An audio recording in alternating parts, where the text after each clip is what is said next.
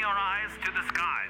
It's time for Spaced Out on 95 BFM, thanks to the Stardome Observatory and Planetarium.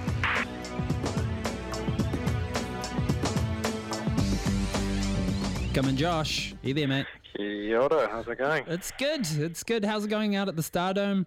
We're not quite yet at school holidays, so I'm assuming you're just getting those reserve energy sort of packets ready and stored up for this pending school holidays. End of the month, 28th. So you got a couple. Yeah, I think so. Yeah, I feel like they rock around so quickly. Yep. But they're getting here pretty soon. What else has been happening at the Stardome that I need to catch up on in recent weeks? Well, our roof got finished, which is a nice thing. Mm-hmm. Our leaky roof is all fixed. Our sci-fi films have been going really well. We've got another one tomorrow, which is I think it's Minority Report. Great film. So good. Tom Cruise, so man. One of my favorite Tom Cruise films. You just can't stop him, eh? You can't fight it. He's crazy. He's, I don't know, seems like quite a strange person, but hey, man, he's good in blockbuster films. Right. Yeah. And what else, Josh? What else is happening? What else? Oh, we have our final winter shows, which is kind of the last few weeks as we're kind of going back into spring very soon. Mm-hmm. And then we'll be in our kind of new season, new shows, which I think should all be up on the website now. I think we've probably chatted about this before, but does the Stardome mark the seasons by the stars? Oh, look, it's a bit of a hot topic here.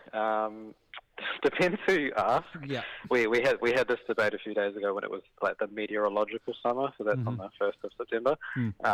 Whereas astronomers, they use the equinoxes and solstices, so that's not till I think the 23rd of September.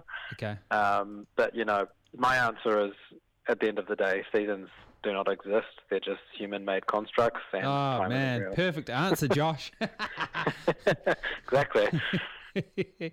Now, we're taking it to the moon this week. All the news has been centered around the moon. Where are we starting? We're starting with this Indian rover, which there's footage of on Twitter. You can see it just doing some cool moves on the moon. some burnouts. How big is it, by the way? It looks like it's a remote control car size.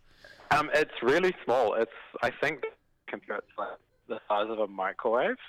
Very, very small rover. It's kind of what we call a technology demonstration. Mm-hmm. But the whole mission, India, they've become the first country to land on the moon, which is, they also became first country to land at the south pole of the moon, which is kind of that area that all the scientists are really to go to. So that's a really big achievement for India. And also just, getting on the moon is really as close because they've crashed on the moon before. Mm-hmm. Space program. Hang on. Hey, Josh, could you just move to somewhere in the building where you get slightly better cell phone reception? Oh, okay. I'll walk to the foyer. You sounded good, but you're just dropping out in a couple of words. You're crystal clear, but... we're in a bit of a black hole here. Maybe it's the new roof. Might be, actually. Apparently it's very thick metal. Is that better? Yeah, sound good. Now, okay, so what is this rover capable of, this microwave-sized rover, which looks like it's made out of copper and other sort of weird... Looks like a bit of a toy. Yeah, it's this kind of funny solar panel fold-up design, but it's a very small rover, so it doesn't really carry a huge amount of instruments. But it does carry chemical detectors, so they basically detected different chemicals. They found water, they found sulfur, they found a whole bunch of different chemicals in the surface of the moon, and that water element is kind of the crucial one. Yeah. But it's actually now turned off. So once they landed, they basically rolled the rover straight off. They tested it out, and that rover is now basically in hibernation. Okay. India doesn't actually know if it's going to wake up because where they've landed at the South Pole, days and nights are really, really long. Mm-hmm. It either will wake up again, it either won't, but either way, India's said, it's done its job. We've tested out this rover, it works, and they're going to build on that success in the future. Okay. It's got quite a big solar panel on it, so hopefully that fires it back into life.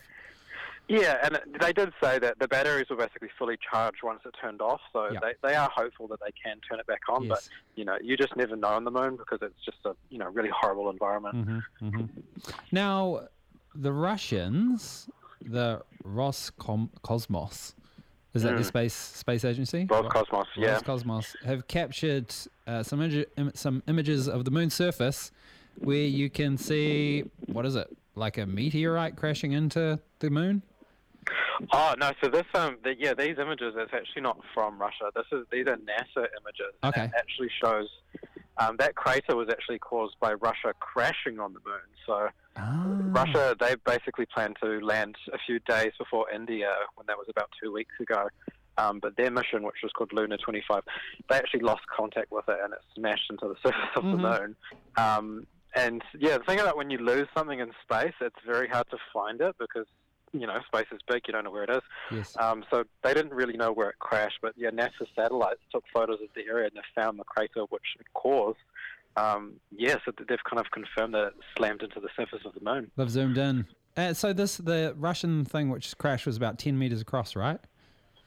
The actual spacecraft would have been about 2 meters. But the crater is 10. Yeah, 10 meters, because it would have been at, extreme velocity. It just would have slammed and just destroyed itself instantly. Okay. It kind of got me thinking about Earth's atmosphere and stuff that can make it through. Could a 2 meter across thing make it through Earth's atmosphere and like a sprinkle of dust would land on the surface of the ocean? Yeah, I mean, we have a really thick atmosphere, so Earth is, pretty safe in that sense. I think anything that depends on the angle that would have hit the Earth, but anything kind of smaller than about 5 meters would likely just completely burn up in the atmosphere, which is a really good thing.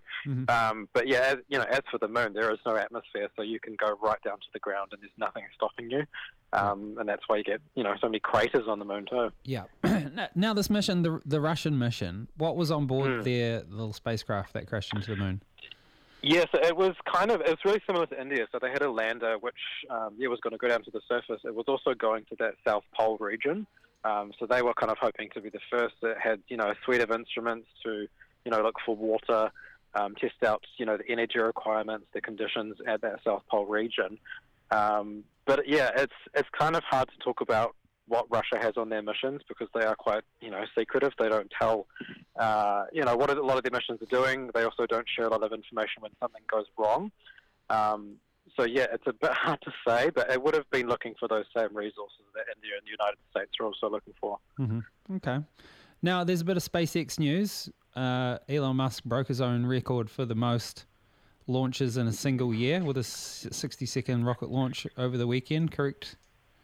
Yeah, they. I mean, to be fair, they break their record every single year. Yeah, they're just launching more and more stuff into space. More and more, especially the Starlink satellites. But they are planning to launch, as soon as potentially this weekend, probably early next week. Their next Starship launch. So that's that massive rocket that we saw launch and then explode back in April. They've made a huge amount of improvements, not just on the rocket, but actually on the launch pad. Because a big problem they had last time was when that rocket launched, it was basically so powerful that it kind of blew up the ground. Okay. And you can see it in the video, but they've made all these improvements and they're hoping that this one will actually really, finally make it into space.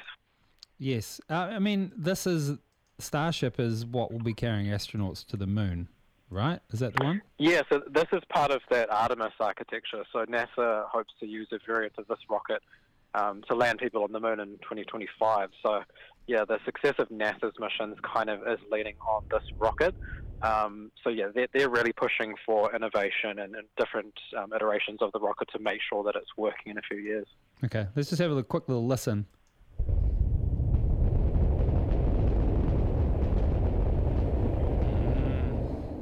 There we go. That's the static fire test. SpaceX Starship Super Heavy Booster 9 static fire test.